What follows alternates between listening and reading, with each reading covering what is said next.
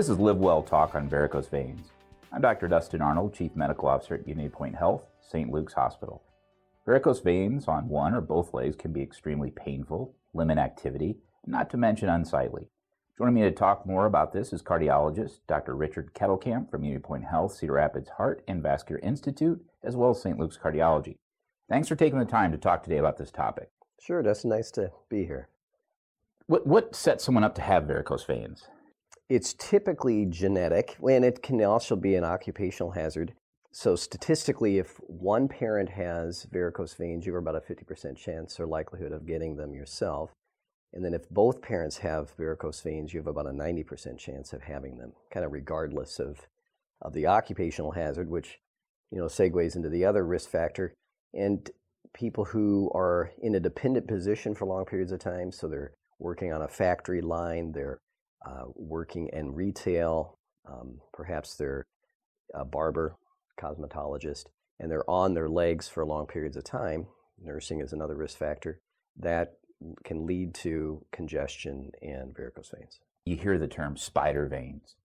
Is that a varicose vein? I mean, is that the same thing? It's a increased venous pressure? Yeah, for all intents and purposes, it's a sign of venous insufficiency, a smaller vein than a varicose vein, but it is a sign of passive congestion.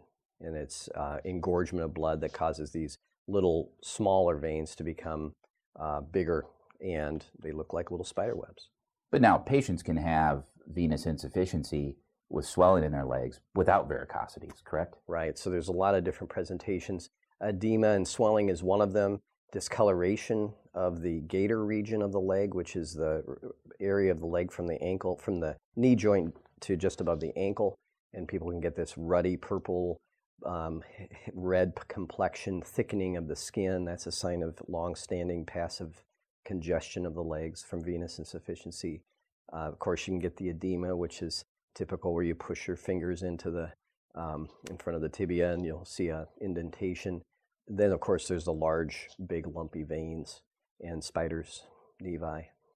And I think people, you might not even know this statistic, but your 5-year mortality, 5-year chance of death with a venous ulcer is higher than a heart attack. I believe that. And as you're with your wound experience and expertise, a lot of vascular wounds, the vast majority of vascular wounds are venous in origin. Correct. Very Correct, few of them are actually arterial in origin. Most of them are venous. And that's the most dreaded and the worst form of complication related to venous insufficiency. And I think that it's hard for patients because I'm going to ask you next about how to treat these, is compression is the primary treatment for that. For wounds. Right. Yeah, absolutely. I tell patients that, running water doesn't freeze. And if you have this kind of chronic high blood pressure in that venous system that's oozing across that wound, it's never going to close. Right. And that we need to put that pressure on that. So along this pressure mentality, so you have this back pressure into the legs from standing. There are medical conditions. We're going to get into some of those. But how do you treat varicose veins? So there's conservative treatments and there's invasive treatments. The conservative treatments are what we start with, considering that varicose veins primarily are a gravity problem. Most people, if you laid in your bed all day, you wouldn't have an issue with passive congestion and varicose veins. So as much as you can, you'd pick up some other there'd be other health issues. problems. Yeah. Decubitus ulcers and a variety of other things. Deconditioning might be one of them. So gravity will help. So if you can get your legs up whenever you're reading a book, watching television, put your legs up, try to get your ankle above your knee above your hip, and let gravity help. So that's important to keep in mind. Trying to avoid those things that, cause passive congestion, sitting at a desk for long periods of time. If you're stuck at a desk job, get up several times every hour, just make a lap. That keeps blood moving. So walking is important. Let's stop right there. I mean, I've come to learn after almost 25 years in practice, patients love specifics. So every 20 to 30 minutes, get up every 20, 30 minutes? Is that your recommendation? That's reasonable, yep. Okay. Yep, and as long as your boss doesn't wonder where you're off to, make a bathroom break, make a coffee break, But get up and move. And it doesn't have to be very far and very long. Just, a couple of minutes, a lap around your cubicle is probably enough. Okay. So elevation, walking is important. And so aside from just walking a little bit at work and when you're, but a half hour every day would be great. And a half hour moderate exercise is great for everybody for a number of reasons, but it's good for the varicose veins as well. You mentioned compression stockings. That's kind of the mainstay of treatment. They're sort of universally hated, but they work. And so the struggle is getting them on and getting them off. But the intent is to put them on first thing in the morning when your legs are skinny, and then take them off in the evenings when you can get your legs up and relax for the night. And that really helps. People will notice their legs are less congested, less heavy, less tired and fatigued at the end of the day if they wear stockings. Smoking is an important risk factor too. So quitting smoking, like for everything, is better for you. But it does lead to varicose veins and insufficiency. So those are the mainstays of non-invasive therapies. Okay, and then what if I've failed that or I have persistent symptoms? What's the next step? First is kind of mapping the veins, looking at the veins and finding out what the culprit is. What is it? Is it a superficial vein? Is the varicose vein? Sometimes we have these large, the varicose veins themselves are the problem, and so the focus for treatment is that. Sometimes some of the deeper veins, the saphenous veins are what they're called, can be insufficient, not work, and lead to varicose veins and swelling and edema and wounds. And so we do an ultrasound to assess that. We do a venous insufficiency study. That takes roughly half hour, 45 minutes per leg to do, but it's a fairly complete study and looks at how well the veins carry blood back to the heart against gravity. And then we get a sense of what vein is involved, and then there's a number of invasive treatments that we can do. We can ablate a vein that's insufficient. So back in the day when mom and dad had varicose veins, they potentially had vein stripping, which was done in the surgical suite and was a big procedure that honestly wasn't that effective. No. Yeah. You see the people, decades later, and it's, same problem. Yeah. And that's because a little bit technical, but the venous sheath was still intact. And so this fascial connective tissue that held the vein in place was still there. And then it just sort of took over as the vein. And so that's why varicose veins it was about 50% effective at 1 year. So they weren't that effective. But ablation works the same idea. The same idea is to ablate or get rid of the vein that's the culprit. And how do you do that? So it is a small little catheter that's placed in the vein, kind of down by the ankle. We will place that catheter up towards the top of the leg, right up in the upper thigh. And then either the vein is glued shut with the surgical glue, called a venous seal, or it could be used with heat energy. So either a laser or radiofrequency heat is administered to the vein after we place a little bit of a tumescent an anesthetic around the vein that causes the vein to collapse on top of the vein or the catheter. Both are very effective. They ablate or collapse the vein, and the vein remains collapsed. The success rate is about 98% at 5 years, so it's very successful. It works really well. It's an office-based procedure. Takes roughly half hour to 45 minutes or so to do, so it's pretty easy. First question that would come up, what's the recovery time? Not much for recovery. We have you wear the stockings day and night for 2 days, but we do want you to get up and walk.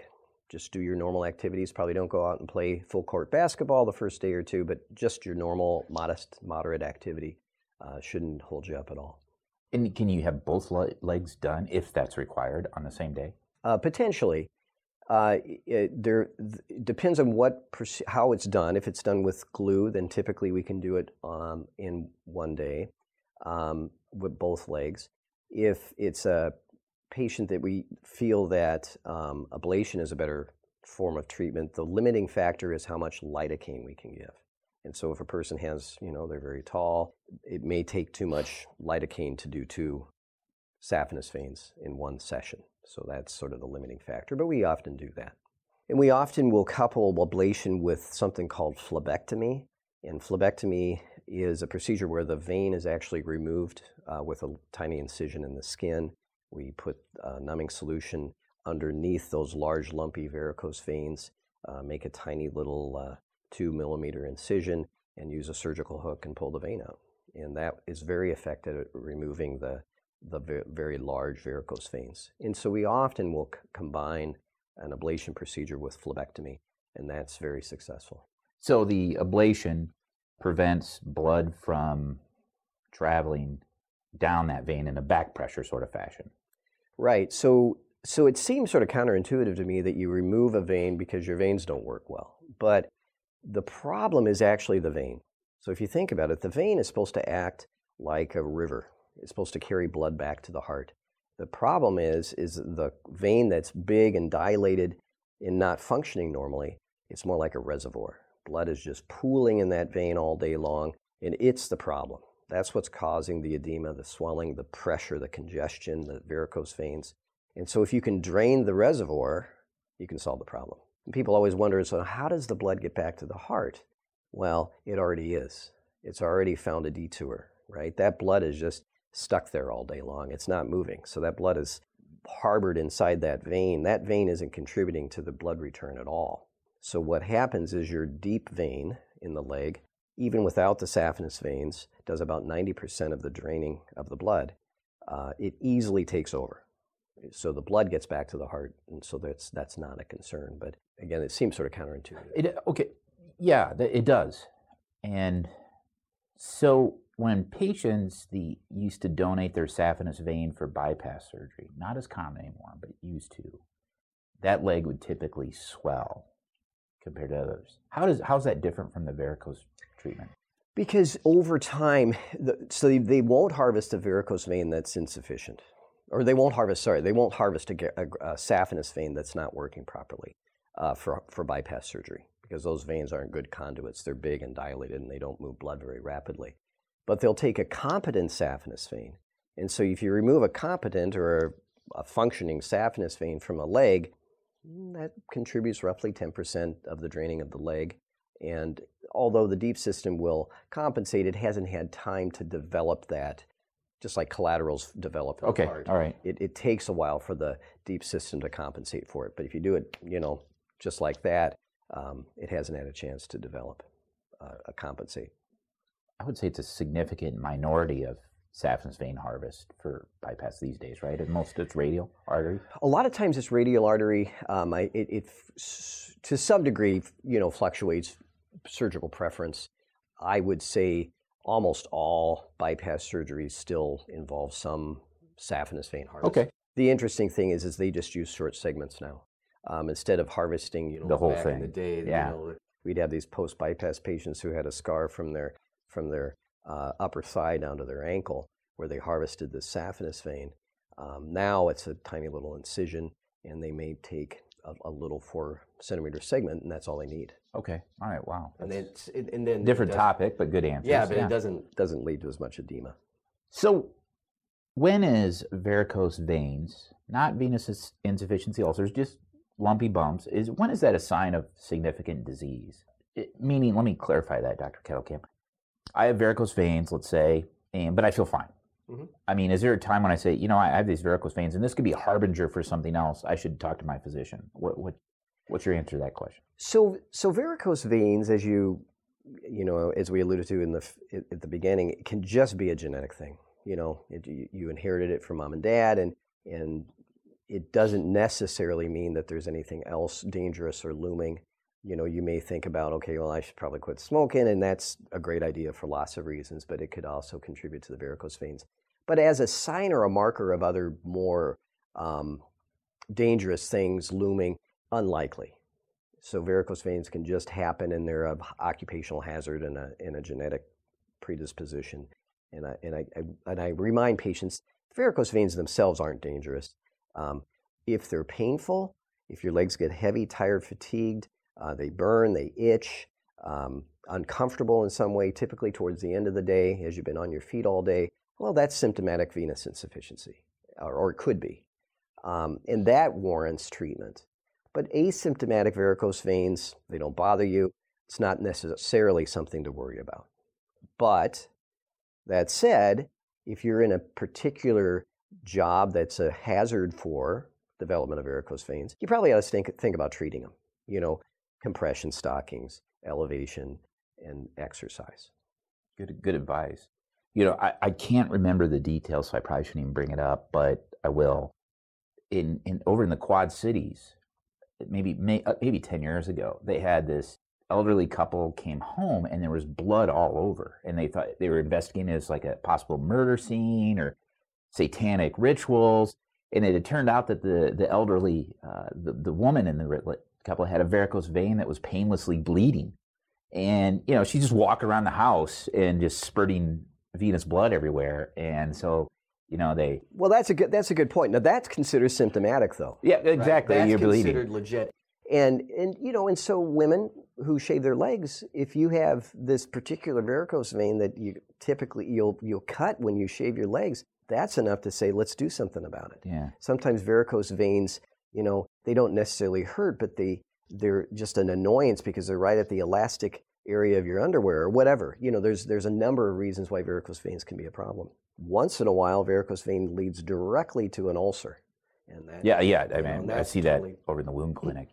Right. I would, from wound clinic experience, I would probably recommend to patients that if you have varicose veins or swelling in a singular leg compared to the other without an explanation, that probably should be investigated. That's a good point. No, you're absolutely right, because it could be trauma, but it could be a history of a deep vein thrombosis, or a number of things, even a genetic anomaly or something like that. Like a May Thurner, where they have the anomalies of the iliacs, and then good point. And I've seen patients that had recurrent DVTs in the left, treated, recur, chronic Coumadin, and all they needed was a peripheral intervention, to get that, and because I think they need to stop and think about that. Good point. Well, Dr. Kettelkamp, really great information today. Thank you so much for taking time out of your busy schedule to discuss this. Again, this was Dr. Richard Kettelkamp, a cardiologist from Unity Point Health, St. Luke's Cardiology, and the Heart and Vascular Institute. If you have a topic you'd like to suggest for our Talk On podcast, shoot us an email at stlukescr@unitypoint.org. We encourage you to tell your family, friends, neighbors, strangers about our podcast. Until next time, be well.